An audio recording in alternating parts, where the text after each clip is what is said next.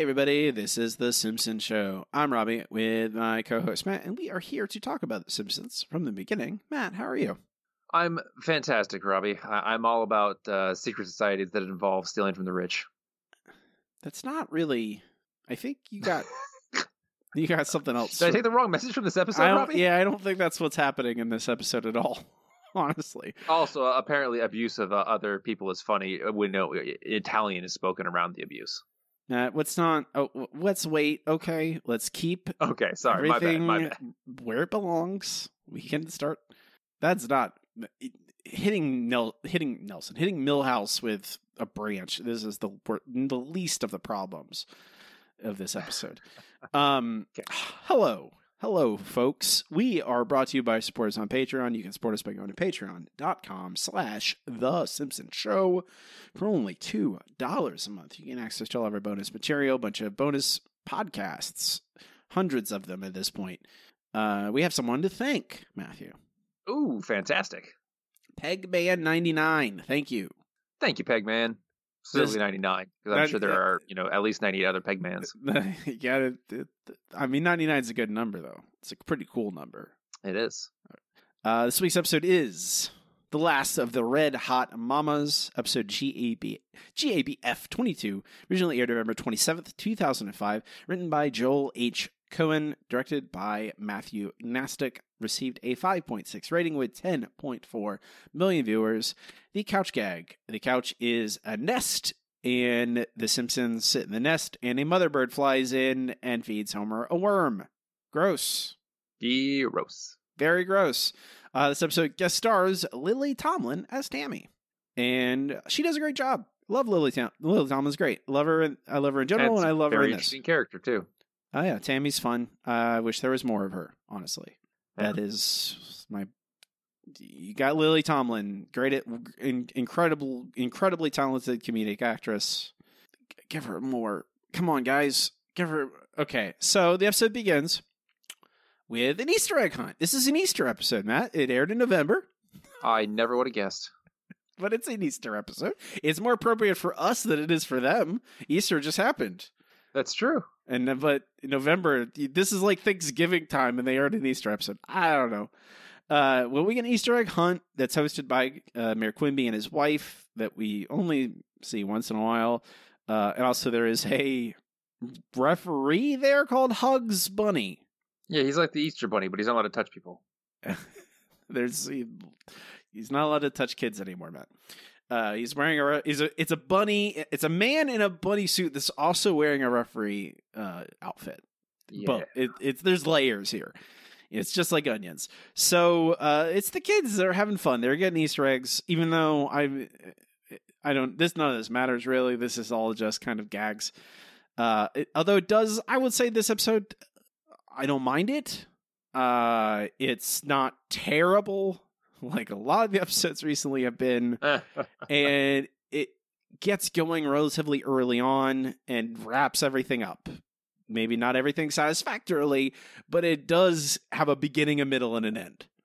Which, hey, attaboy, Simpsons, good job. I'll give you a pat on the back. Kids are getting Easter eggs. Maggie isn't getting eggs. All the other kids are getting them first. Homer steps in and is kind of a jerk and starts stealing eggs from the other kids to get Maggie some eggs. And I will say this, in this instance, Homer is being a jerk, but for Maggie, I'm okay with it. Yeah, it's okay. It's one of those things where it's like, oh yeah, he's being a jerk, but he's not being a jerk for his own selfish gain. He's being a jerk for, to help his child, which is still not a great thing, especially when he gets into a fight with the mascot about it. But I believe you mean Hugs Bunny, Matt. Sorry, what did I say? You said the mascot. He has a name. Okay, sorry, my bad. His name is Hugs Bunny. Get it? Mm-hmm. I get it. Okay. So, like Matt said, they get a fight, basically, because Homer is stealing eggs from children. And the Hugs Bunny and him start a battle where they start with a fist fight and then quickly seems to escalate into incredibly dangerous territory. I will say this also, Matt, that we don't see all the fight. A lot of this is happening off screen. I'll give them another little kudos. We don't just hold on Homer fighting this mascot. We cut away to another story. You know, there is not just there is too much Homer in this episode, but I will say that they understand, let's not just hold on Homer this entire time. They understand the comedic timing, because we see that Marge and the rest of the women, the rest of the wives, I guess, and mothers of all these children, are touring the mayor's office with the mayor's wife. Did we get a name for the mayor's wife? I don't believe so. It's a very clearly like Jackie O. That it feels like that's mean, it's very much a Kennedy thing. Yeah. Because obviously her husband is constantly cheating on her and has like all these hidden places in his office that women are just kept in cages all the time. Go-go dancers. Go-go dancers are just in cages. And the women seem to be liking Marge, and Marge is hitting off with these women, and that's becomes an important part of this episode. This episode, if it's about anything, is about Marge having friends. And clearly Marge is doing well. She's like regaling the other women with interesting facts and being very charming. And you think, oh, Marge is trying to make friends and like have real friends, and that's always nice. And I'm gonna give this episode like a lot of I don't know. I think I like this episode more than I probably would, just because it is about Marge and it acknowledges the fact that she really doesn't have friends and acknowledges the fact of her trying to get friends. You're definitely not wrong there. It's something we were working towards, more character development for Marge. Like you said, there's a little too much Homer for my tastes, but we can work through that. And a little too much of the cops at the end for some reason. The ending. Oh my god. It is that, and it feels like it is actually about that. It does not feel like there is a lot of episodes recently. It feels like they like to pretend they're about something, but they're really about nothing. This is actually about it. It doesn't maybe develop it as much as it could, but it is spend a lot of time about it. They're about to have tea with the mayor's wife and have a good time, and Marge get to hang out with some other women when Homer crashes. He gets tossed through the window by Hugs Bunny and basically ruins everything. Yeah, Homer basically ruins everything. Tea in the parlor?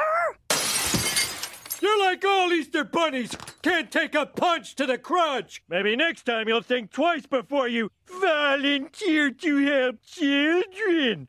Oh, hey, Marge. This is my husband, Homer. Ladies? Marge, is there a small rip in my pants? Homer, please. We're about to have tea. No tea. Security.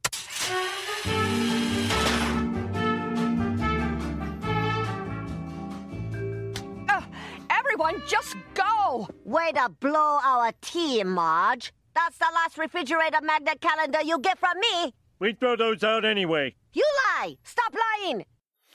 So Homer is ruined. Good old Cookie Kwan. Yeah, Cookie Kwan. Homer ruined Marge's moment, and she's upset. And we get some proper development here, because we get a classic Marge and Homer in bed and hashing out some problems scene, which I'm always a big fan of, where Homer tries to get Marge interested in some snuggles, and Marge rebuffs him. Hey, good looking. Want to snuggle with Tyrannosaurus Rex?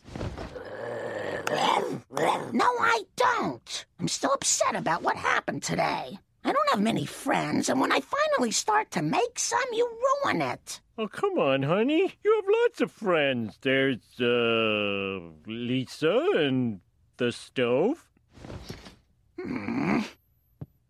Oh, that poor woman. I'm gonna find her a friend. Someone cute, athletic, with a nice laugh.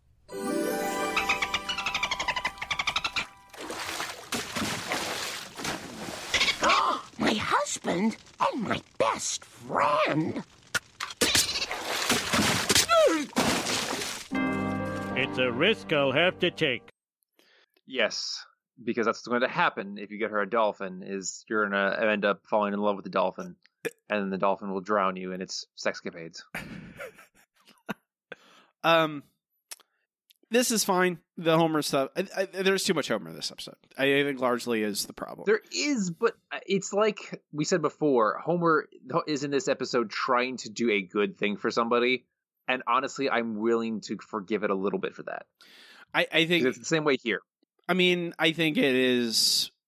This doesn't quite feel like this feels like it is taking two aspects of the same story. Like, okay, Marge wants friends, and they have to choose either Marge is going to try and get friends.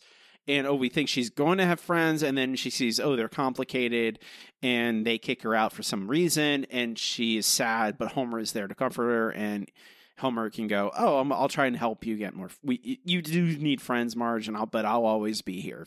I'll always be your friend. There's that, but that I think in that plot, Homer takes a back seat. Homer is just there. He is not actually active in the story at all. And in the other version, Homer is very active, trying to, I don't know, because Marge is really angry at him. Largely, Marge isn't angry at him through most of this episode. She's angry at him right here, in the beginning. But then by the second and third act, she has friends and she doesn't care about him anymore. And yet Homer's still hanging around. I don't think you would say that she doesn't care about him. She's just not annoyed by him like she is in this particular spot. Well, that's what I mean. But like, if they're happy, there's no conflict. Like, why is Homer still doing things in the second and third act if they're happy? Like, why is he still doing stuff? That's what I mean. Like, why he shouldn't be doing stuff? He should be in the backseat somewhere. Let Marge handle the heist stuff, which is what we get to. This is where we cut to the quote unquote B plot. Which I think the Marge stuff in this episode is not bad. This B plot is hot garbage. It is. It's so dumb. I don't know where they came up with this. It's very stupid. It could be interesting if it was developed into something else, but it just ends. It just whimpers out. There's like 3 scenes and it whimpers out, and it doesn't make any sense. And it's not funny. I don't know. Maybe they thought it was hilarious. Maybe, I don't know. But Lisa wants to make plans for the summer. So she's looking at all her opportunities, I guess, by looking at flyers on the school bulletin board. There is an alarming scene there where she talks to Sherry and Terry, and they say they're going to twin camp. Totally a thing, Robbie. Totally a thing. I mean, I know it's not real, but there's a part of me be like, what would twin camp be? What, like, is it just normal camp, but all twins?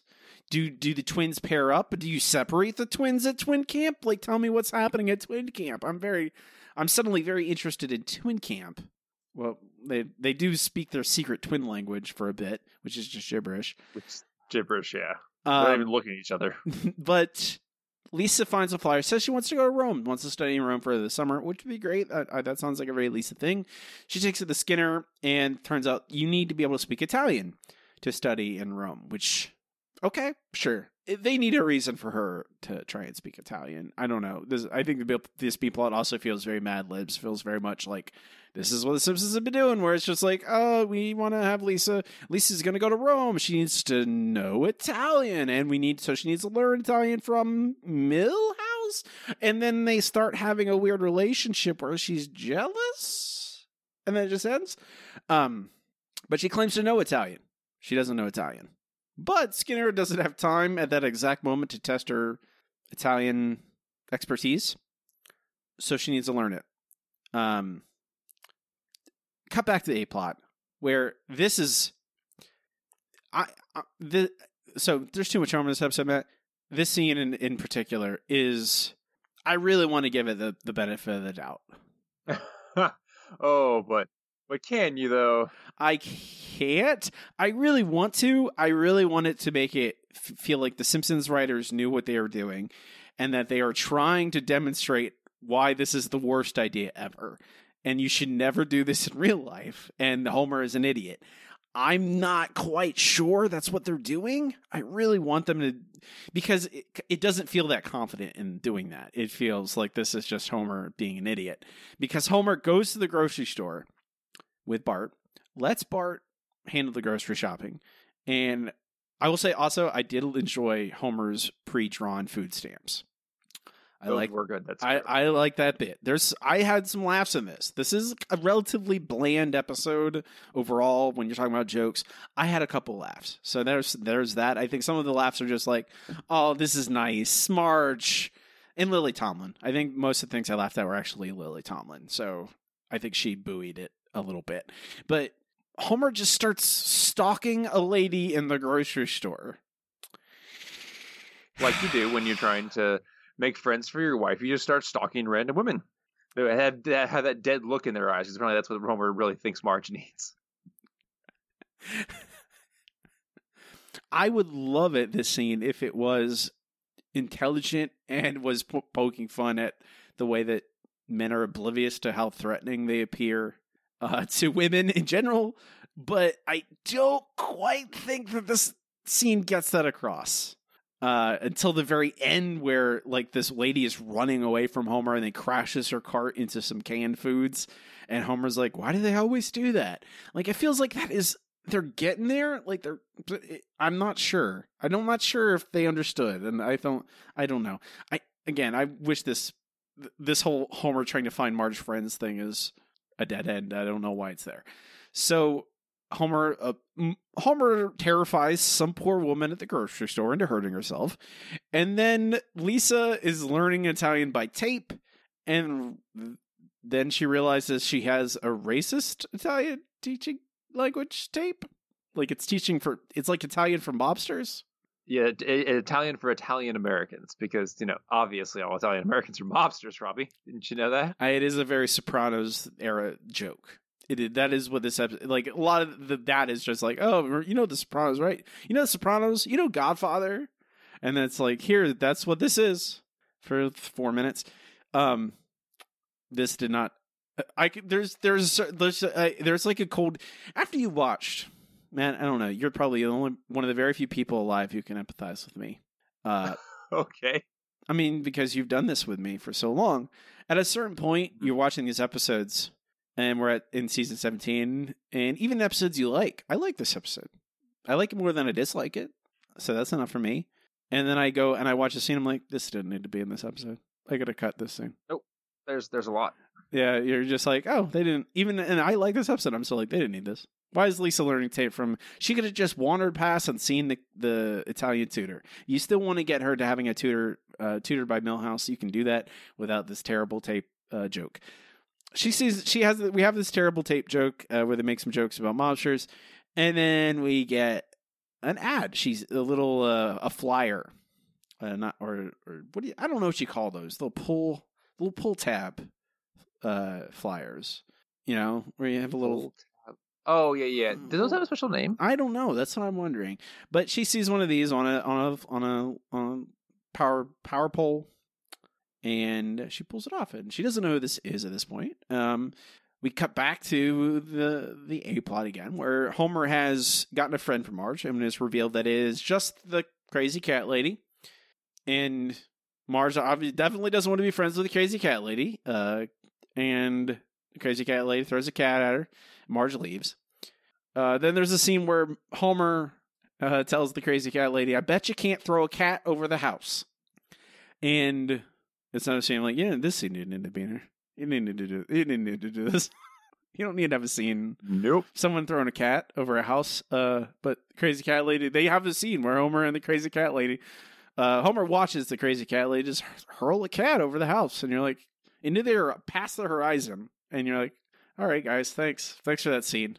Luckily, we get a real scene with a person with character. And Marge going for a walk. She's upset with Homer. She wants friends. And luckily, she runs into some ladies. She runs into the Cherry Red Tomatoes. I guess I'm not meant to have friends. Stop that hat! Woo, how about this wind, huh? I don't know how you keep your hair so perfect. Johnson's Water Seal. My name's Tammy, and these are my friends, the Cherry Red Tomatoes. The nationwide social organization for women of a certain age? Yeah, but we don't sit around watching television and eating bonbons, except on TV Bonbon Night, which is every Tuesday and Thursday. What are you doing today? We're going to have margaritas and poke gentle fun at our husbands. Would you like to join us? Would I? Now let's see. Homer cut up my wedding dress to make a badminton net, which he never uses. He spent my last 3 birthdays in jail, called out his bowling ball's name during sex. Whoa, whoa, whoa, honey. Save it for Johnny Fiestas.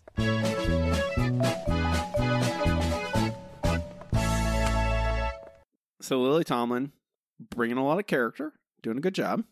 Bringing the fun, being the idea of a character that Marge would probably love to hang out with. Yeah. Even though she has to hang out with Agnes to get there. Yeah, it's really weird that they picked Agnes to be like. There's no one else in this group that Marge that we recognize except Agnes. Agnes is the one they picked. It feels like this would be very much a Luann Van Houten.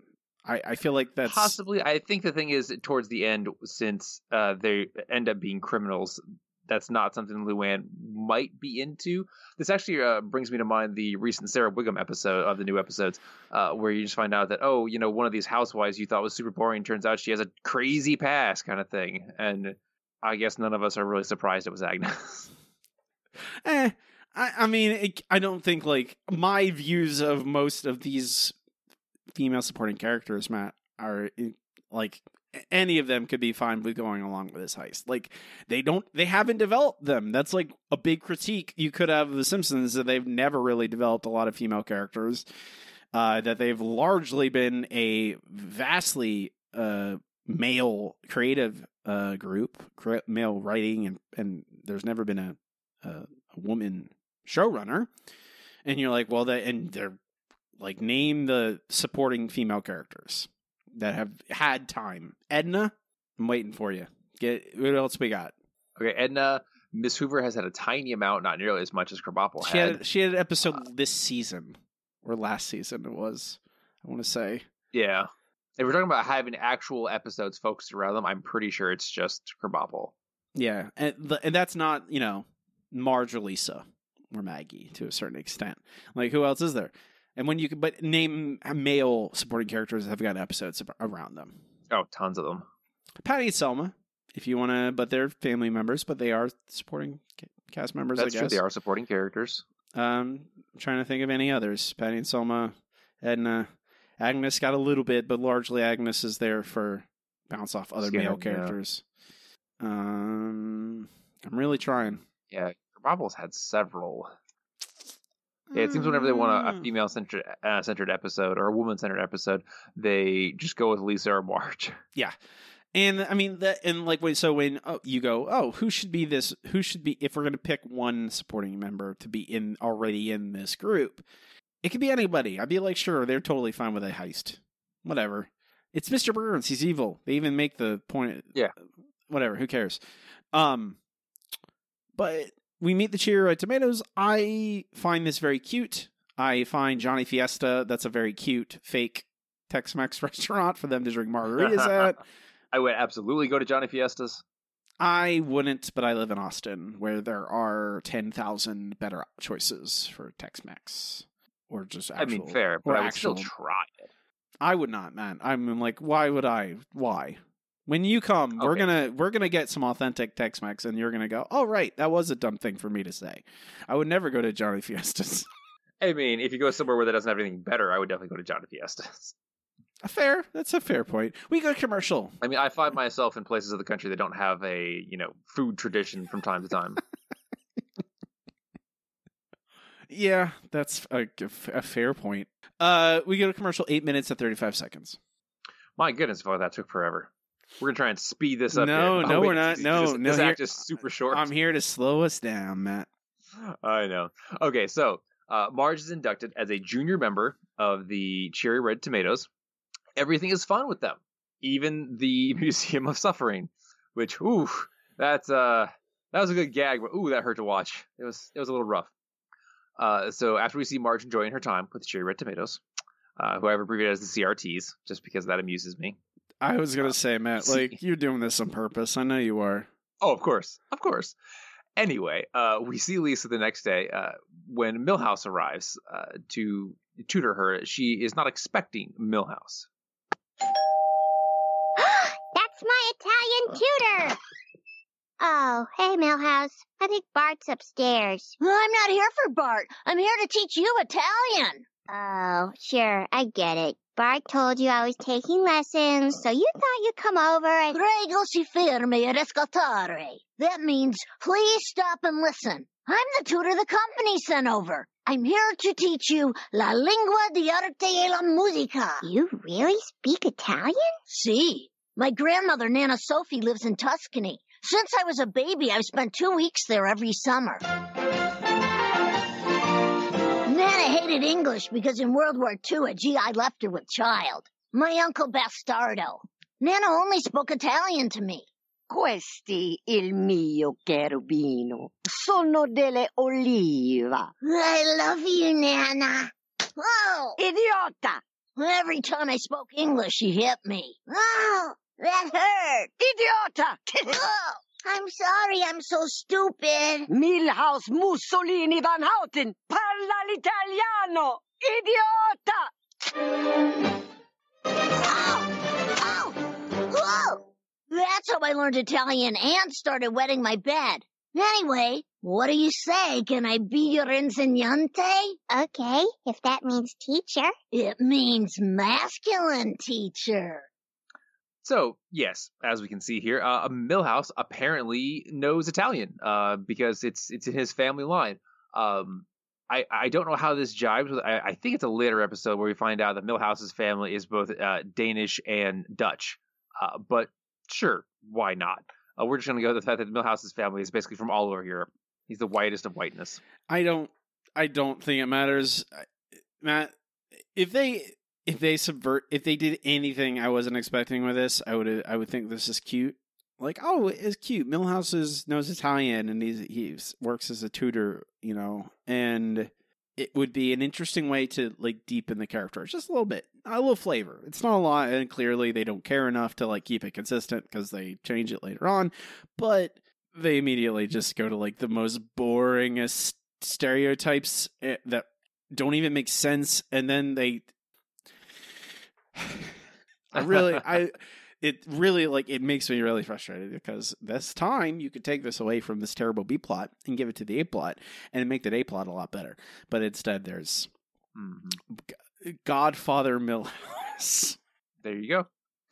We're going to get to those issues later on, Robbie. But for now, we're back to Marge and the CRTs where they're texting her, which is supposed to be this cute, funky thing, which this episode, 2005, people have been texting for a long time by now. Sure. Homer tried to stay up for... That's on par for The Simpsons. And Marge is an older, she's not going to adopt a new technology so quickly. True. They don't even have a computer in the house. Yeah. Okay. So, Homer tried to stay up for Marge to meet her after her outing with the tomatoes, but fell asleep and drew her a child's portrait, and Marge finds this very endearing. So, yes, we have gotten to the point, like Robbie said, that where Homer and Marge have reconciled. They're both in a happy place. At this point, unless Homer is trying to save Marge or something like they do at the end, he should kind of bow out of the episode, but unfortunately he does not. Once again, taking time away from a more interesting A plot. But unfortunately for me, this act is mostly about the B plot because you see Lisa has made flashcards, which Milhouse tears up because how dare someone have a different learning style than he does. Because he says you have to live Italian. So Matt, you cannot engage this B plot like they're people. There's no. This is nothing. This is the plot of the worst romantic comedy. Mm-hmm. Okay, so like Robbie said, this is terrible. We're going to move fast past it, despite his intentions. So Milhouse tears up Lisa's flashcards and says he's going to take her to Little Italy because you have to live Italian. You have to experience it rather than actually learn it. Apparently, immersion is the only thing that works for Milhouse and therefore works for everyone. So he puts her on a Vespa scooter, which apparently he is allowed to drive despite being 10, and drives her to Little Italy where everyone seems to know him almost in a Godfather-like manner. Matt, no, not almost like. This is just Godfather. That's all this is. There's nothing else. Okay, fair. But, I don't know. I feel like it's slightly less than the actual Godfather, but it's fairly close. But in Little Italy, once again, Milhouse is somewhat respected. So Lisa sees another side of him, a confident side of Milhouse, which she starts to appreciate, which I get. That's an interesting way to spin it. Oh, in this one thing, Milhouse it's in his wheelhouse. He really knows what he's doing, and therefore is a confident person, which draws someone like Lisa in. That's the way people are. We like other confident people. Makes total sense. We can't stick with it, obviously. So we go back to the A plot. Marge goes skydiving with the tomatoes. We once again get another Mo suicide joke because those are always funny. Mo falls through their circle while they're skydiving and apparently does not die because he shows up again later in the episode. But at this point, they have done like 3 activities together, so it's time for Marge to be inducted as a full member of the Tomatoes. Marge Simpson, we hereby induct you as a full member of the Cherry Red Tomatoes.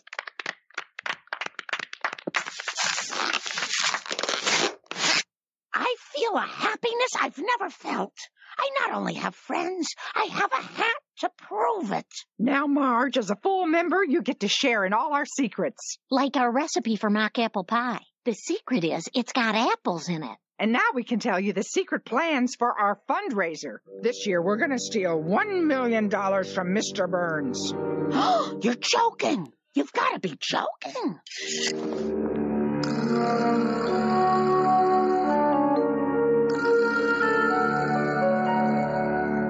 You're not joking. Oh, any other surprises? I'm not a natural redhead. Oh. So yes, the combination of the fact that they're all thieves combined with the fact that she is not a natural redhead causes Marge to faint, and thankfully at this point we go to a commercial. One, they're not thieves, Matt. They haven't stolen anything yet. Okay, they are planning a heist, and it seems like everyone is on board with this really easily. I don't know. I don't know, Matt. Like, I don't mind this. Is it silly? Yes. Do I mind it? No, it could be fun, especially in this era of The Simpsons where they clearly don't take anything very seriously. But planning a heist for Mr. Burns is not a big deal.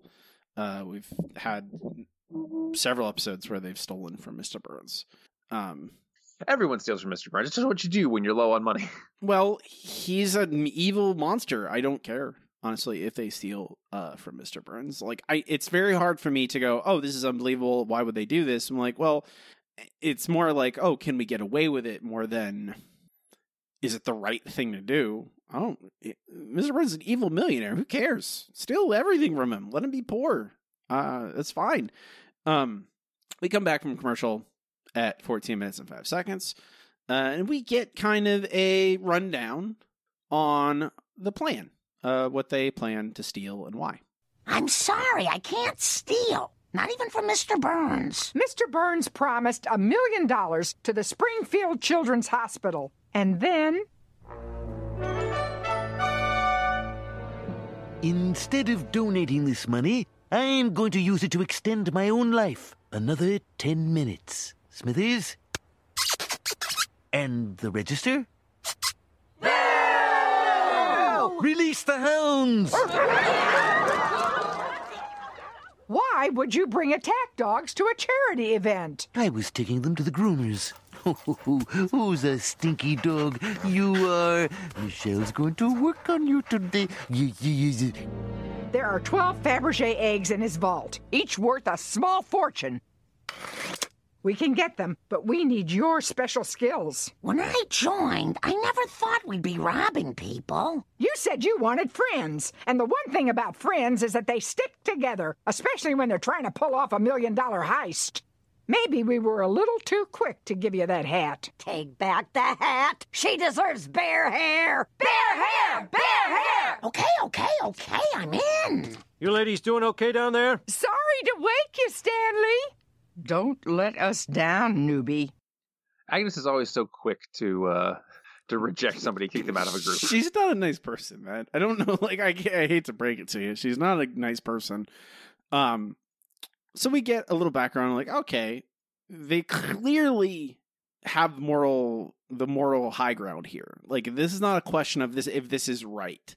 Like, Mr. Burns promised money to a charity and then took it back and then set trained dogs on people. You're like, obviously, it's okay to steal from him.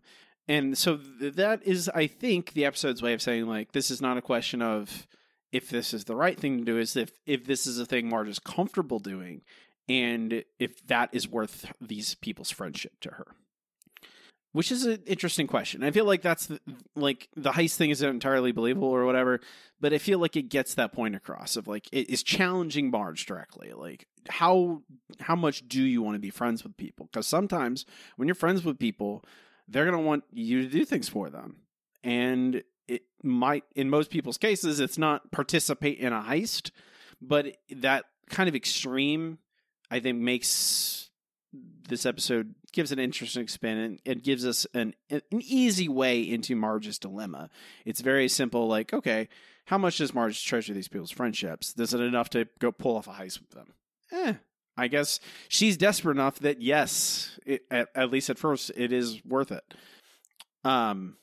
We get a beat where she lies to Homer about her plans, and this makes Homer suspicious.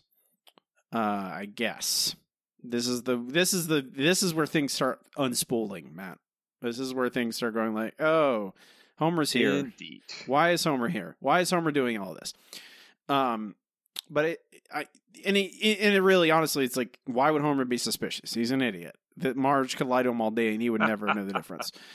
This is all the plot dictates it, so that's why it happens. And luckily, Matt, we get the end of the Lisa Milhouse B-plot. Milhouse, just what is going on? Run along, Angelica, but not too fast, huh? Lisa, she is the appetizer, but you are the main course. Sono cosimato a lei. Ho pensato abbiamo avuto qualcosa andando e poi la prendo con questa squadrina. Lei mi fa ballata. Lisa, you're speaking perfect Italian. Grazie. Idioto! Idioto! Ow! Man, it's just so funny that Milhouse is getting beaten up. I mean, that's honestly a very small part to me for this of me, Matt. Like, I don't care. Like, this is very cartoonish violence. He's getting hit with like an olive branch or something, the same way his grandma hit him. Like, this is not like, oh, Lisa's abusing him or something. My problem with this is, like, this is not developed. Like, is Lisa in a relationship with him? Are they a couple? Like, is she even, like, we don't get any scenes that develop that. It's just kind of like a single scene where Lisa kisses him on the cheek one time, and then she comes out here and he has another girl in his lap, and then speaks in an Italian accent, speaks English in an Italian accent, and then drops it. Why? As soon as it's not cool anymore. It doesn't make any sense. Like, none of this makes any sense. Nope. And it's over. This is it. There's no more. And so Lisa's just angry at him. I guess that's it. No more Italian lessons. Does Lisa go to camp? We don't know. They don't answer that. They don't care. That's forgotten. This B-plot is a waste. I didn't find anything. It just doesn't do anything worthwhile. There's no part of it that I enjoy. So Homer... At this point, this is just like, all right, how do we get Homer in this episode? It feels like. When Homer's not on screen, people should be asking, where's Homer? Yeah, it feels very much like that. I don't know if that's their intention or if their intent is that obvious, where it's clearly like, no, we just want Homer in this episode. Where it feels like this would work way better for me if Marge is resolving all this on her own and not... And there's easily ways out of this without involving Homer at all. Because Homer is, I guess, just rifling through Marge's stuff. Just openly just going into her stuff and like rifling through it, and finds the heist plans that Marge just has filed. Very dumb. But he finds the heist plans. Now he's worried Marge is going to go be a criminal, I guess. And so he goes to do something? Yeah, he goes to try and stop them, get Marge out. It's not really clear what, to warn them. Basically. It's not clear. That you could say that multiple times over about this third act. The first act, this A-plot handles the first couple acts. The A-plot works perfectly fine. As soon as you get to this third act, it starts stumbling. It doesn't just like belly flop into like off a 30-foot high dive like a lot of episodes do, but it is stumbling. Well, yeah, because I'll let you explain what happens first. Oh, okay. So, we cut back to Marge and the CRTs, where they are about to break into Burns' mansion. We see Burns and Smithers drive away, and we learn what and why Marge is being involved at all. Okay, Marge, you're the only one of us skinny enough to squeeze through this vent. That's my special skill. Well, what'd you think? You're a master of disguise? Not with that do. I thought you liked my hair. It's all right. That got me. I laughed at the "it's all right" bit. That's the yeah. She's not a very good leader. You should keep Marge happy at least until the job is over. Sheesh. I mean, it's. I think that is consistent with Tammy's character. She feels very much now that she's got Marge kind of in her grasp. She's kind of a authoritarian, but I thought that was funny. Like, why do you think we brought you along? With your hair, like, and I thought you liked it feels like very nice, funny, normal banter that works, and it made me laugh. Homer is on the way to Burns' mansion, causes traffic accidents, and gets the cops' attention. And why? Why is this in this? Why is this part of the plot? Who cares? Why do we need the cops here? Why do we need Homer? Like, this is about Marge. Why is all this happening? Like, there's so much going on here. It just feels very messy. It feels like you could simplify this and make it much more palatable and really connect closer to the theme here at the end. But instead, they muddle it up because Homer is there and the cops are there, and you're like, why? Like, why does any of this matter? Yeah, the cops don't do anything. The cops are just there for jokes. Homer is just there for jokes. You could have just had Burns catch them and decide to let them go. You don't even need Burns there at all. Like, you could easily. It is all about Marge and her choices, and that is how does she value friendship, and what kind of friendship does she want? Like, that's all you're doing here. You don't need all these other moving parts. You already have Marge and Tammy. And those are the two important characters. When you're introducing Mr. Burns, two cops, and Homer into this mix, you're just muddling it up. You're making it much more complicated than it needs to be. You want to center it on these two characters that we are, Tammy, and you have the benefit that because Tammy is going to leave after this episode. Tammy's gone, so you can use that in a lot of different ways to reinforce the status quo, to give Marge some closure. Like, there's so many things you could do. But they just add. They keep just like they have a perfectly good soup, and they're like, no, you know what? We have a good chicken soup. It's got chicken in it, and it's got some vegetables in it. You know what else this soup needs? It needs some liver. And you're like, well, what do you mean it needs some liver? Why would you? Now we're gonna throw in some brown sugar. And you're like, what? Why are you throwing brown sugar in a chicken soup? And you just keep throwing more things in, and you're like, they're perfectly fine by themselves, but you don't need to add them to. This is my stretched analogy, Matt. It's very stretched, just like this episode. Much like this episode. That's my intent all along. You got it. So the Homer causes an accident, gets the attention of the cops, leads them directly to Burns' mansion. And this is charming for some reason. The CRTs get into the vault very easily. They're good thieves, I guess. They don't have any trouble getting in. And they find these Fabergé eggs, and they're about to get their way out. And then the cops are there, led there by Homer. Homer's there too. He even acknowledges, like, I came here to stop the cops from coming here, and I led the cops here. And you're like, I just keep hitting my microphone. I have to hold it. I need to hold it like Henry Rollins. I've said that joke before. But the cops, we have a scene here with Eddie and Wiggum. No, Lou and Wiggum. Eddie's directing traffic.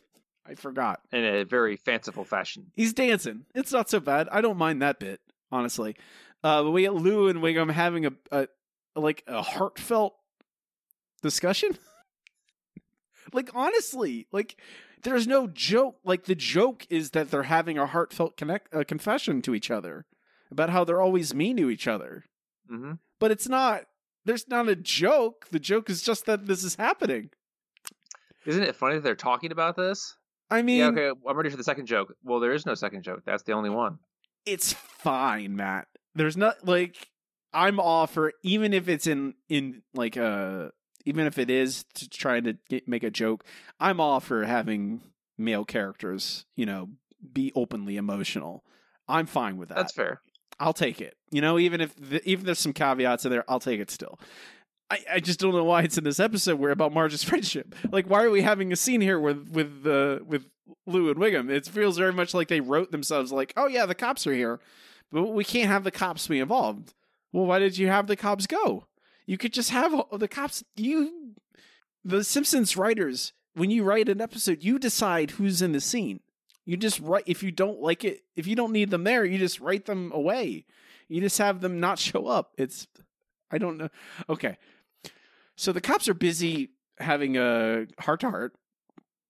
And then we get the final, I guess the final scene, roughly the final scene of the episode where Burns corners the CRTs and we get an ending.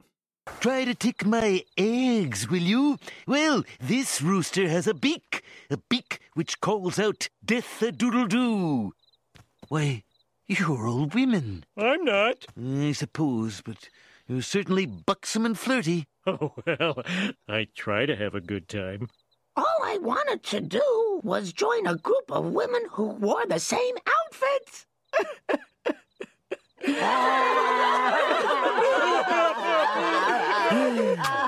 Oh, no jury on earth will convict a bunch of moist-eyed mothers.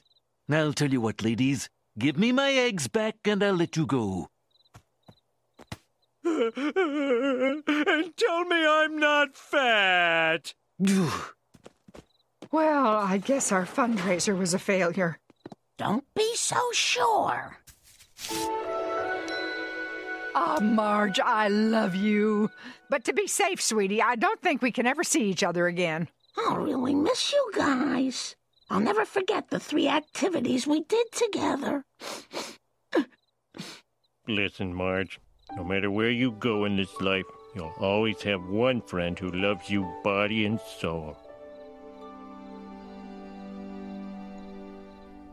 And Marge, there are certain things I can do for you that no other friend can. Special things. Wow, this is special. I can't believe this happened to me twice. Oh, yes. Nothing like a Moe suicide joke for the second time. The second one. You got to get them in there, Matt. It's very important. You could cut so many things in Moe stuff, but, you got to keep in those Moe suicide jokes. They're so funny. It's really funny. This is I like this episode, but this ending is nonsense. And I like the A plot of this episode. The B plot and the ending are just... Well, yeah. I pretend the B plot doesn't exist. That's how I get that's how I get around it. I just go, "Oh, that didn't happen." That's like Indiana Jones 4 and probably the forthcoming Indiana Jones 5. They don't exist. More than likely. Those movies aren't going to happen. And the B plot in this didn't happen. And this A plot is so good. I should say that. It has so much potential.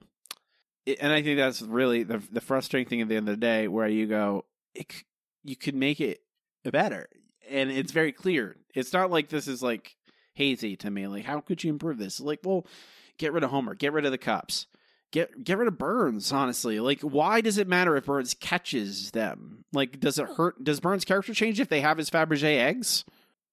No, you can come up with a very easy ending to this. Oh, Marge has second thoughts and somehow screws it up, so they only get one of them.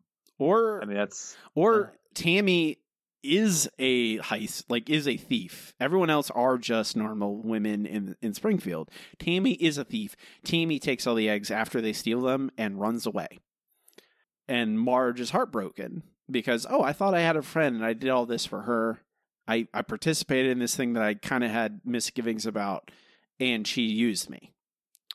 And why couldn't you make it about Marge? And why make it about Marge and Homer? Like, Homer's like, I'll always be there for you. We know that, Homer. Of course you will. And you're like, I don't want you here. Like, go away. This episode's not about you. Like, this is about Marge. Let it be about Marge. And they can't really get there. And they feel like they just ran into a brick wall. Like, I don't know. They wrote themselves in a corner. They didn't know what to do with it. So they just had it the bluntest, dumbest way. Where it's just like, Tammy just says that you're out of the group. Okay. Yeah. But what about that money that from that one Fabergé egg? We don't. Why is Tammy still around? Just say Tammy leaves. Like, all these loose ends. Like, does Lisa go on a trip to Rome? We don't care. We just answer questions and never answer them. And we get the answer drummed up about the status quo. The status quo. They need to return to it. They don't, though. They don't. And we're like, why? Why? This episode has a lot of potential. And there's certainly things I really like about it. It does make me laugh, even though it's not... I don't know. It feels like this is very hit and miss with the jokes, and it's very dry. And I feel like I can appreciate the Marge jokes, so to speak. I also just like it because it's a Marge episode, and they're so few and far between. Mm. And lately, Matt, I cannot overstate how bad for the past 7 since the Golden Years ended. There is no character. Like, I guess that's not fair because Homer's also suffered terribly, but Marge episodes are like. Both Homer and Marge. Here, I'll say that. They have both. Homer just gets so much badness, but Marge is very they give Marge breast implants. They make her have steroids. Like, they have all these terrible Marge episodes. And this one, it's not executed well, especially at the end. I think the build up to the end is perfectly fine. The ending, the execution falters, and I almost fails. But I think at the end of the day, the reason I still like this episode is it's about Marge, and it doesn't turn her into some kind of weird monster, and it's kind of lighthearted, and it's fun. And I'm just, I just, at the end of the day, oh, okay, it's just a Marge episode that's just kind of fun and lighthearted and silly. It doesn't turn her into some kind of terrible monster. Yeah. Well, I mean, you described this episode to me, Matt. You literally texted me. You said this episode's terrible. I think I was just thinking of the B plot. You're not wrong. You're not wrong. I think this episode is just forgettable because it takes a valid premise, runs it into the ground. Again, not as bad as it could have. The B plot is bad, and I feel like there was a lot left on the table that they could have done. Marge could have spent more time with the tomatoes to deepen their bond before she was let on the big secret, or. Marge could have been the one to, turn them into the cops. Marge called the cops when she found out it was a robbery, and she got there, and they didn't really like her. And it's like there could have been so many things that I don't know. The wasted potential made me sad. I mean, that is true, man. I don't think any of that's wrong, but it feels like, I don't know, when you're walking around in the desert, a little sip of water is all you need. And I think that's what this largely is. It's just a sip of water. Is it a drink? Is it an oasis? No, but it's a sip, and I'll take it. We are desperate. This episode is Lily Tomlin's fun. There's some fun jokes in here that I like. They're very, lighthearted and easy, but that's enough. I don't know. I am usually so negative. I'm quite happy just to be like, this is fine, and be happy with it. I'm happy with just a simple Marge silliness that doesn't make her a angry driver or take steroids or get breast implants, and you're just all these different it just feels all these stunt gimmicks we've gotten with Marge episodes, and it's this one should just get some friends that want to steal from Mr. Burns. You're like, okay, that's way more palatable to me. That's fun, even. It's so fun that they redid the same plot for that recent episode with Sarah Wiggum, which was better. I think that Sarah Wiggum was better. Yeah, it's like they took the criticism we had from the future and sent it back to that episode. Yeah, I mean it took them 15 years to get there, but they did it. We'll rank this episode at the end of the show. Robbie, is this episode broken? Yeah, you gotta ask me if this episode's broken. I just did. Oh, I don't think so. I don't think it's broken. No, I don't think so either. I think there are definitely some things that could be improved, like we said, but it's not broken. It's actually a pretty good premise for an episode. It's flawed, but it's not broken. It's a feeling I get in my gut, and I don't think this one's broken. You can easily forget that B-plot, but I don't. That B-plot, Matt, that's the thing. That B-plot's so bad, it almost pushes it into broken just because of the badness of the B-plot. But it's not quite. It gets close, but it's not quite there. However, there is, Matt, it's been a while. We have my favorite episode submission for. Oh, shocking. They occur. They still do occur. I just need to remember to fine then once in a while. Here we go. Dear Robbie and Matt, thank you for the podcast. Never knew I needed. You two make my day. I can only imagine how you both reacted to this one. I know this one isn't great, but it is my favorite. I think this one is more of an acquired taste. We have the Simpsons women in the spotlight, which leans pretty girly. We even get emotions between Clancy and Lou, and Homer joining the girl gang. The whole thing is like a 22-minute chick flick. I love any episode that gives Marge friends. Similar to class struggle in Springfield, we see Marge striving for friendship in a formal setting. It's sad to see that these are all women that Marge knows, yet they've never been friends.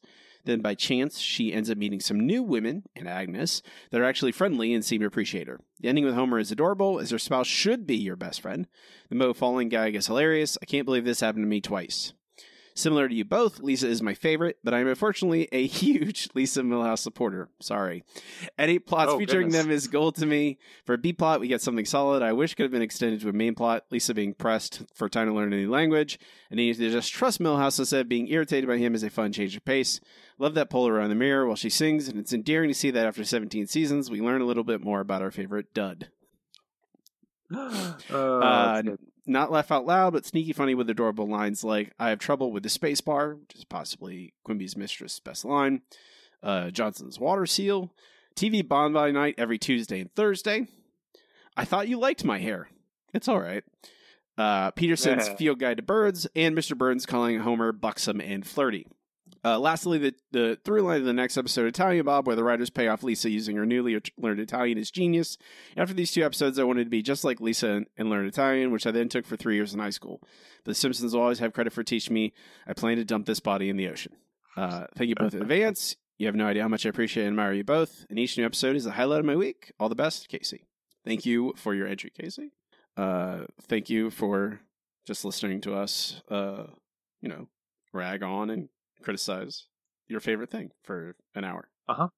Hopefully we are not too rough on it. Well, I mean, we said some kind things. There were kind things in there. There were good parts. There were good parts. And so we can move on to our next segment. It is time for Comments from News Group.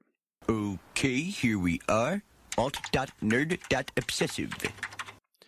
Comments from News Group is where I solicit some short reviews from our patrons and our patrons and see what they think about this episode. First, from Tim. I'm torn on this one. On one hand, unlike most of season 17 so far, this episode tells two coherent stories that by and large stay on course. I do like that an attempt is made to make Marge feel kinship with others besides the family, and it's always good to get some backstory on a minor character, in this case Milhouse's grandmother. On the other hand, I really didn't laugh a lot, and the fact that we actually have two Mo suicide attempts doesn't help. Projected ranking number 238. Next from Derek. I always wanted to like this one because it's a Marge episode, and they're such a rarity, and many classic-era Marge episodes are overlooked gems. Case in point, scenes from the classic era in Springfield, which was one of my favorite episodes, and 10 seasons on from that, we get this episode in. Well, it doesn't really hold a candle to it, does it? It's very bland, very beige, very banal. Ultimately, it's just a pointless waste of 20 minutes. Not aggravating, like a lot of seasons of 17, but forgettable, and for a show like The Simpsons, that adjective just is undesirable. From JJ. Besides some solid gags and a cute B-plot, the main story is thin and derivative. Marge's new friends plotting to steal Fabergé eggs is a really stupid plot twist. We're given so little reason to get invested in Marge's vapid new friendship. Tammy is unlikable and guilts Marge into doing something she's not comfortable with, and then gives a contrived reason as to why they can no longer be friends, just so the show can return to the status quo. Marge even lampshades how little development the relationship had with her line, I'll never forget the 3 activities we did together, watch Marge and the Lamb instead. No one's arguing that Marge and the Lamb isn't 10,000 times better than this episode. Oh, yeah. Marge and the Lamb it's not really fair.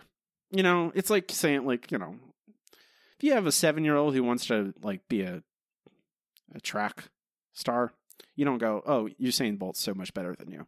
Yeah, of course. From Benjamin. Not great, not terrible. The Marge plot was fine. Felt like the right way to use Homer as a supporting character. The ending of her plot was quick, but it did have an ending. I didn't really like the B-plot. Something about Milhouse speaking English with an accent bothered me. Some of the jokes stuck and others were just odd, but at least they felt like they tried with this one. From Sarah, overall not a terrible episode, but really not worth a second viewing. There were some good jokes/bits. I liked Ralph's joy at finding the same Easter egg, Mr. Burns' baby talking one of the hounds, and Eddie's traffic direction. The Lisa Milhouse plot was fine, I guess. Yet another sea mammal reference made me wonder if the writer's retreat was at SeaWorld that year. I give it 2.5 out of 5 stars, mainly for the handful of jokes. And finally, from Aaron, not a great episode, but at least Milhouse doesn't die in it. Amen. That's true. And it really, like, I can't believe I haven't said this. Like, I don't think I've said this, but like, we haven't made this comparison, but it very much feels like they're trying to make Milhouse Kenny, South Park Kenny. Yeah, a little bit, yeah. And please stop. I guess this episode they just had him beaten with a branch. They didn't actually kill him, Matt. So there's that. Yeah. Thank you guys for your reviews. Any of our patrons can post their thoughts. I posted Monday morning. I posted a call for the reviews, and you can post a paragraph or two about how you feel. We can move on to our next segment. It's time for the listener question of the week. Let's try one more number. Yellow. KBBL is gonna give me something stupid. A hot dog. We have a wiener. Yellow. Our listener question of the week this week is: what is your favorite gift? Your favorite gift you've ever gotten? Ooh, this is my perspicacity here. Lots of great answers. Appreciate everyone who took the time. Matt, take it away. All right, from Matt. Not me, different Matt. One of the best gifts I ever received was an iPod Classic in 2007. It was a 17th birthday gift from my parents, and I still use it to this day at the gym. It comes with an armband and all the cords. Whoa, coming with all the cords, my goodness. From Tim, the best gifts are always those I didn't ask for or find useful. In the Cossingtons division, the iPad I could use while working on my desktop and laptop. In the cheap but awesome department would be my yellow t-shirt with Homer wearing his headphones while staring blankly into space. Very nice. From Matthew, different one again. Yes, there are a lot of us. When Superstorm Sandy hit New Jersey, a tree came through my parents' attic, which stored pretty much everything in it. It was mostly full of random junk, but also had some of my childhood toys and things, including the teddy bear that my grandmother gave me and who I loved near tatters as a kid. My wife went on an eBay and thrift store quest to find the exact same type of bear, which she gave me for Christmas after 3 years of searching. He now sits on my dresser. The thought and effort she went to adds to the sentimental attachment I already had. His name isn't Bobo, but I understand why that bear warmed even Mr. Burns' cold heart. Ooh, foreshadowing. From Lauren, the best gift I ever received was a stuffed deer named Bambi. I got it from Disney World, and it has been with me since I was 9. She traveled to college, Kentucky, Virginia, Texas, and Maryland with me, and sometimes when I'm super upset, she still offers me some comfort.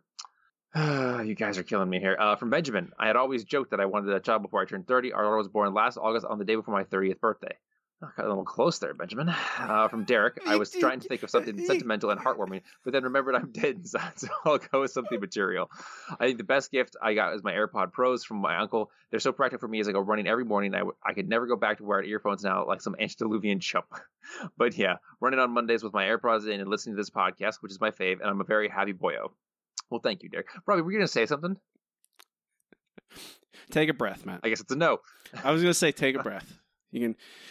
From at board ATX, I'm colorblind. For Christmas one year, my partner got me a pair of Enchroma sunglasses. They have a special filter that corrects colorblindness, allowing me to see colors that I had never seen before. Since then, purple has become my favorite color. Wow. I mean... Sounds like pretty great glasses.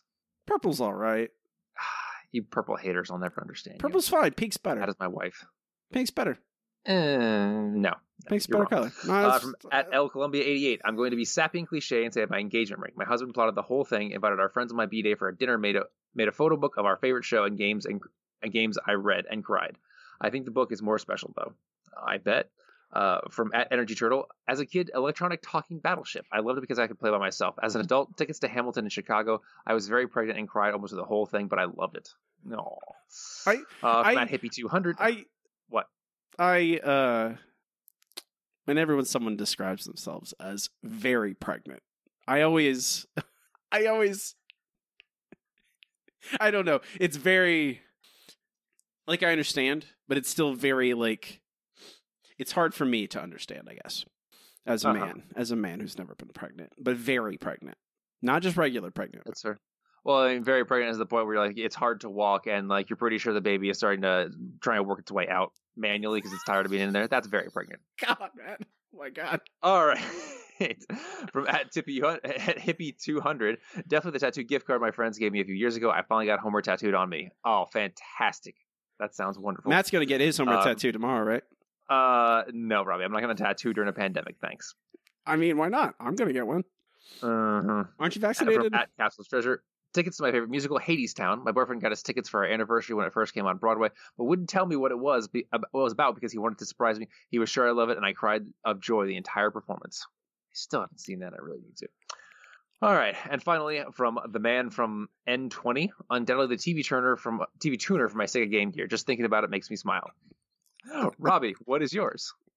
I had to include pretty sure that I don't know if DJ C there is being genuine about his TV tuner for a Sega Game Gear, but it did make me laugh.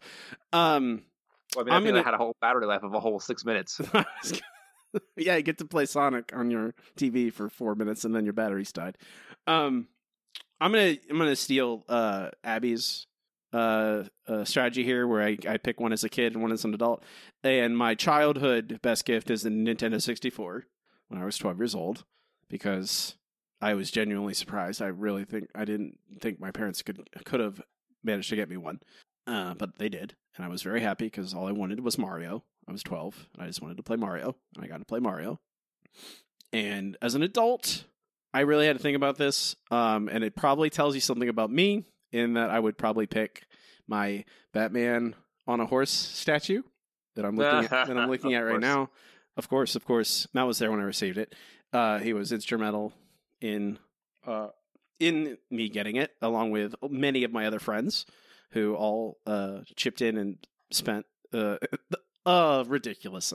It's absurd. A practically absurd amount of money. Practically an absurd amount of money for a statue of Batman riding a horse from Dark Knight Returns comic book, but it brings me such joy. I just look at it and I just love it. I just look at it and it makes me feel happy. And it's not just for one of my friends, it's for many of them, and they all managed to. It was, again, a genuine surprise. I did not see it coming whatsoever. And then I was presented with it, and it was very touching. And it's awesome. It's an awesome thing. Like, it's Batman. Like, what? Come on. It's Batman riding a horse. It's awesome. It's old. Matt, what is your answer? So mine is slightly complicated. So my wife has been collecting for us over the years paintings of our cats because we have quite a few cats. We're up to 7 now. But the one that means the most to me, she got me for Christmas, I believe 2 years ago. It was one of our fosters who at the time, we normally get foster kittens in groups of, 2, 3, 5, 6, big groups. Very occasionally we'll have one by themselves. And there was one that was very special, little Miss Pilgrim. She was found behind a Chick-fil-A on Thanksgiving, hence why she was called Pilgrim. And we had gotten very, very attached to her. And it turned out one of our friends adopted her. But she is the first foster that we had painted, and she got an artist online to paint a little painting of her from a drawing, and then had her dip her paws in paint and put it all around the painting. And that is the best gift I've ever gotten. Little Pilgrim. Probably not little anymore. No, she is a great big girl. Great and big. A quick interruption here. Hello, everyone. This is Robbie from a couple days after we recorded the podcast. I'm recording this actually a couple hours before it goes live, because there has to be a change in my answer for this week's listener question. And normally I wouldn't bother changing it at this last minute, but I think it's worth it in this case because I have a new favorite gift I've ever received. I just got it, actually. Today is my wife and I's anniversary, and she commissioned a painting of my cat Smokey, who passed late last year, who I loved very much and miss quite a bit still, and it is now hanging on the wall ahead of me.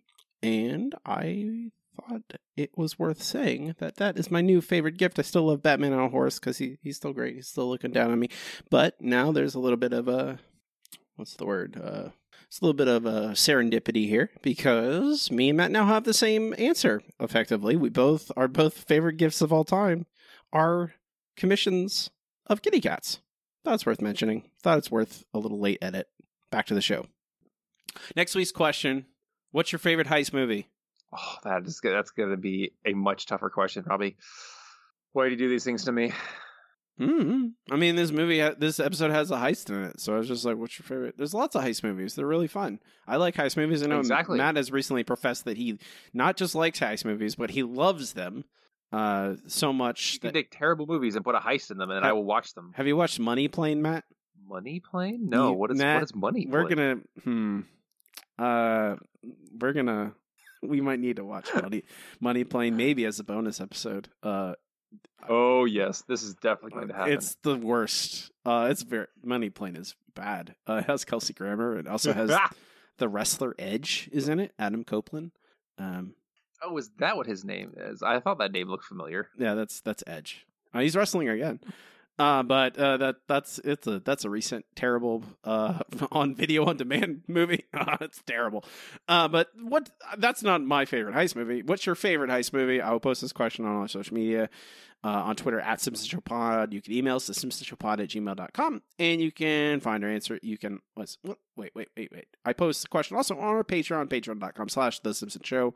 I post that question publicly, so anyone can answer if you want to answer there. Now it is time for our next segment. It's time for the No Google Trivia Challenge. I am too smart. S-M-R-T. S-M-A-R-R-T.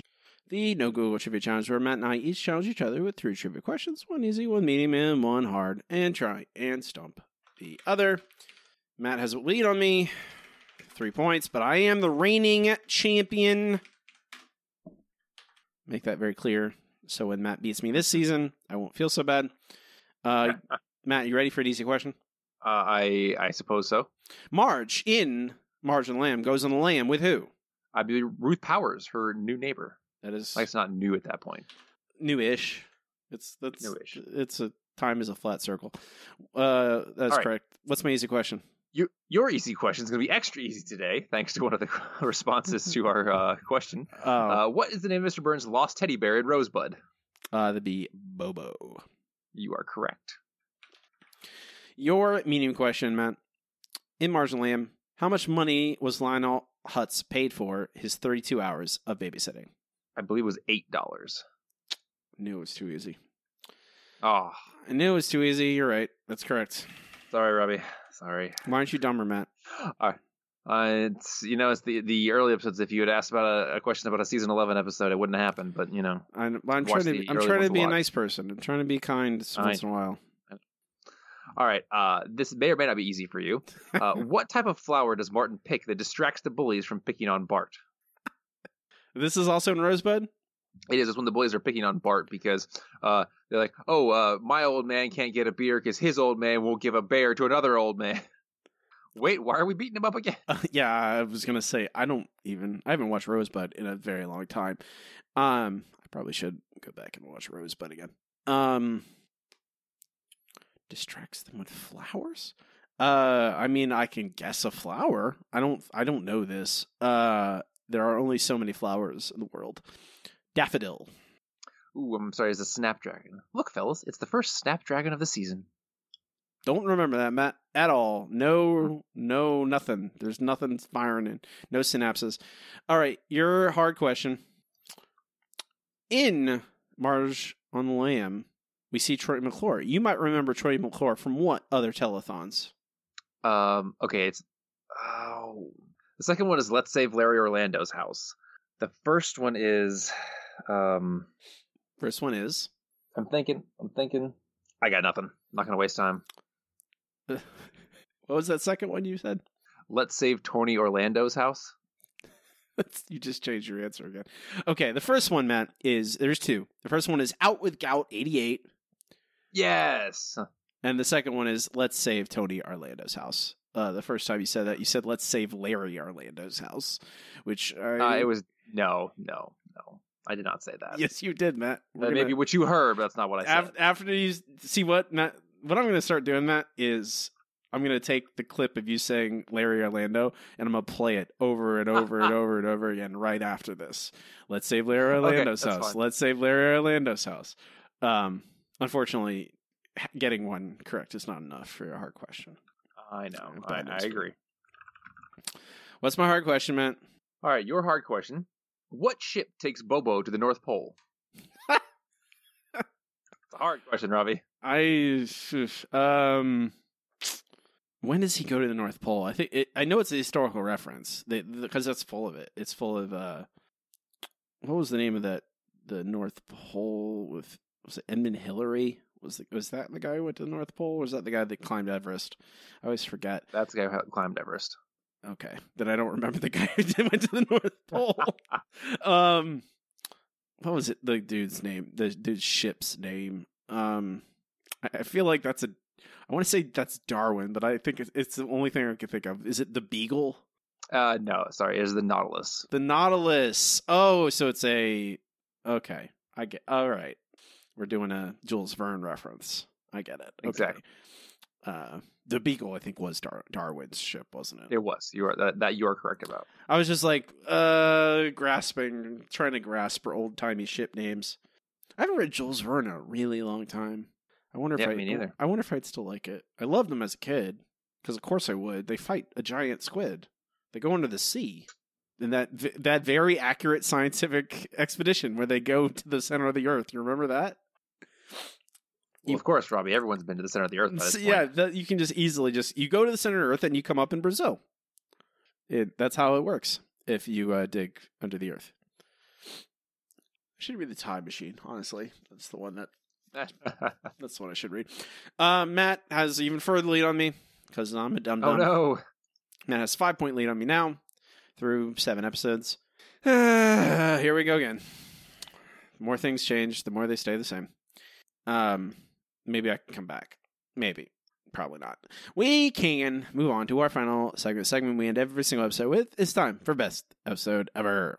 Best episode ever. Best Episode Ever is the part of the show where Matt and I rank the episodes categorically. So you watch them chronologically, eventually compiling a list of every episode ever and how good they are. All right. Alrighty here. Let's go. All right, Robbie. Where are we putting this? Where are we putting this? I would say... I think this belongs...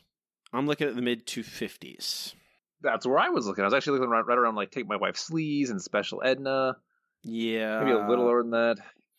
I think this is better than Take My Wife's Sleaze. I would agree about that, yep. I was actually looking at them like, is Special Edna better or worse than this? It's probably worse. Honestly, I would probably put it even above Sweets and Sour Marge, because that episode I remember as hot garbage, but I could be wrong. You're making me look up things, Matt. I don't remember any of these episodes. Mainly because I remember the episodes. I just don't remember the titles of the episode. I don't know. I don't mind Sweets and Sour Marge, honestly. Really interesting. I mean, it's this high for a reason. This high, quote unquote. I think it's fine. I think it's similar in like where it's a Marge episode that's not ridiculous. You know, I feel like it's similar to this, and it's kind of very silly, and it does end with a sweet, quote, no pun intended, ending where Marge and Homer get back together, and maybe it's not completely earned, but I'll give him. It's the same, similar to this, where I give him points for trying. I think you just don't like Ben Stiller. Yeah, that's exactly why. He's good when he plays villains. Yeah. Insane Clown Poppy. I'd probably put this below Insane Clown Poppy, I think. I'm okay with that. You were the one who were fighting for how good this episode was. I mean, I'm like remembering Insane Clown Poppy is, again, very similar to this. I feel like it is episodes that are trying to do the right thing. They just kind of fail in parts. They have flaws. And the B-plot of this drags it down. I just hate this B-plot. I do not like Milhouse with... Like, if this B-plot was just the same length and just as inconsequential, but it had Milhouse not being just a creep, I would be okay with it. But that's all it does. It just makes Milhouse a creep for no reason. And that's the joke, is that Milhouse is a creep now and he gets beat with a branch. And you're just like, that's not fun. That's not fun to me. I want them to subvert type once in a while. Milhouse can be like a desperate, weird kid most of the time, but once in a while, you make him this Don Juan, make him like not a creep. Make him like, no, Lisa, I'm just going to teach you Italian. It's not really cool for us to have any kind of romance right now. It doesn't have to be that, but something that's not literally Lisa angry at him and falling into like an Italian female like a hot-blooded Italian woman stereotype.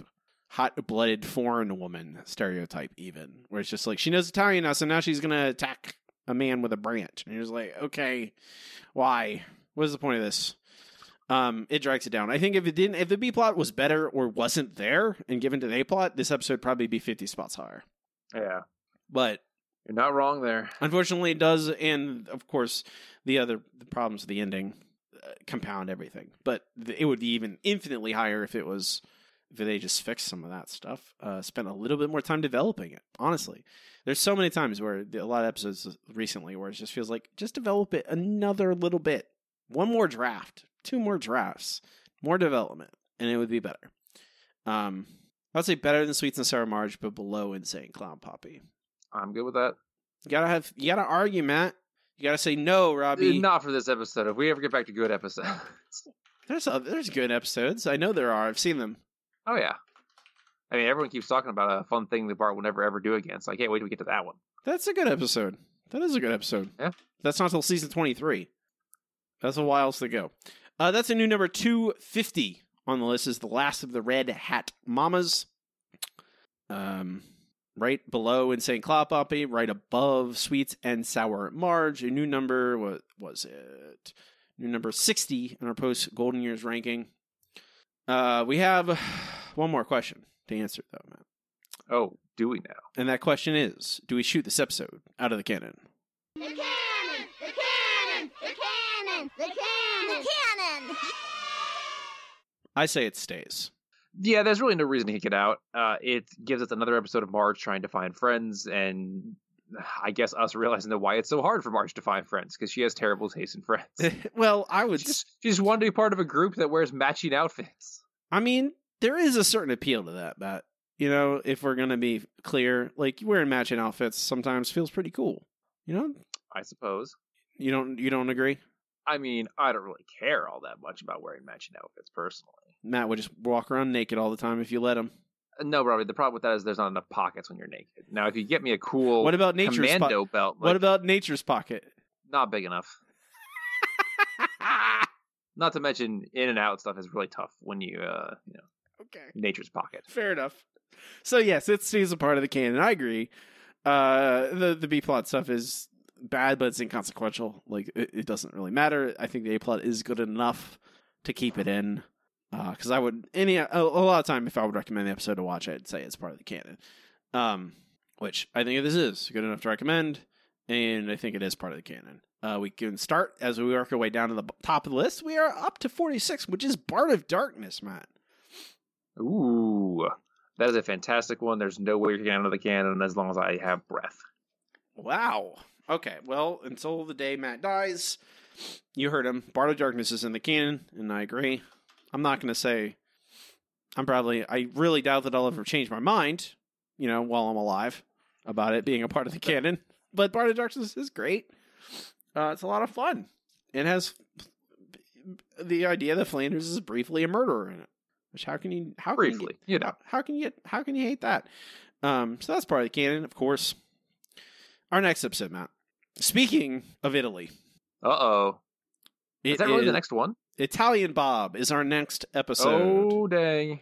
It is where the Simpsons visit Italy. And it's a Sideshow Bob episode. Guess we'll see if this holds up. Never seen it, Matt. Never. Oh, boy. Vendetta. Vendetta. I don't like that. I don't know what this... I don't know anything about this episode besides Italy and Bob, but the fact that you just did that, I'm not sure if I appreciate it. I don't know if I'm... Oh. I don't know. Sorry in advance then, Robbie. Oh, no. That's not good. I don't like... early apologies in advance are never good. You always ask for forgiveness, never apologize. Okay. You do it after, Matt. You don't do it before. Why would you tell me that it's bad? I had hope. Maybe it's just I have hope. I had hope for this episode, and it turned out okay. So this will be the same. I have hope that this episode will be okay, and it's going to be okay. I'm going to like it. It won a Writers Guild Award. Kelsey Grammer won an Emmy for this. I guess we'll see, Robbie. It has to be... Why, Matt? Okay. That's next week. You can find all this stuff on our website. It's thesimpsonshow.com. Has links to our Twitter, to our RSS feed, a link to our Patreon if you want to help out the show, and a link to this list, the best episode ever list, broken down in all its glory. I think that's it. All the things. Before we go, you can find me online on Twitter at Robbie Dorman. It's my name, and you can also find all the stuff I do at my website, RobbieDorman.com. Also my name, but now it's a website. You can find links to all my social media, links to my other podcasts, and links to purchase my horror novels. There's 7 of them. Matt, did you know that? My goodness, so many. It is a lot. Don't get me wrong. My newest novel is Regrowth. It's Crichton meets Cronenberg, a suspense horror story about a scientist researching limb regeneration in an underground lab run by the world's richest man with the Earth on the brink of collapse. It's great for fans of body horror and Michael Crichton. You can buy it on Amazon, read it for free with Kindle Unlimited. Matt does not participate in social media. You will not find him. That's because no one wants to see me or hear me talk about things. What you want? You want kittens. And I got kittens for you. So check out the Instagram account KittenTurns, KITTINTERNS, to see the most adorable kittens you will ever come across in your entire life. I guarantee it. That's a lot. It is. It is. Entire life? I can back it up. Entire life. I got the receipts. Okay. Fair enough. I'm not going to argue with you. There you go. They're cute. All right. I'm not going to, one man's cute is another man's. I'm trying to think of another C word that means like uncute, but I couldn't. Mm-hmm. I got nothing. I'm Robbie. And I'm Matt. And you keep watching this. Shh.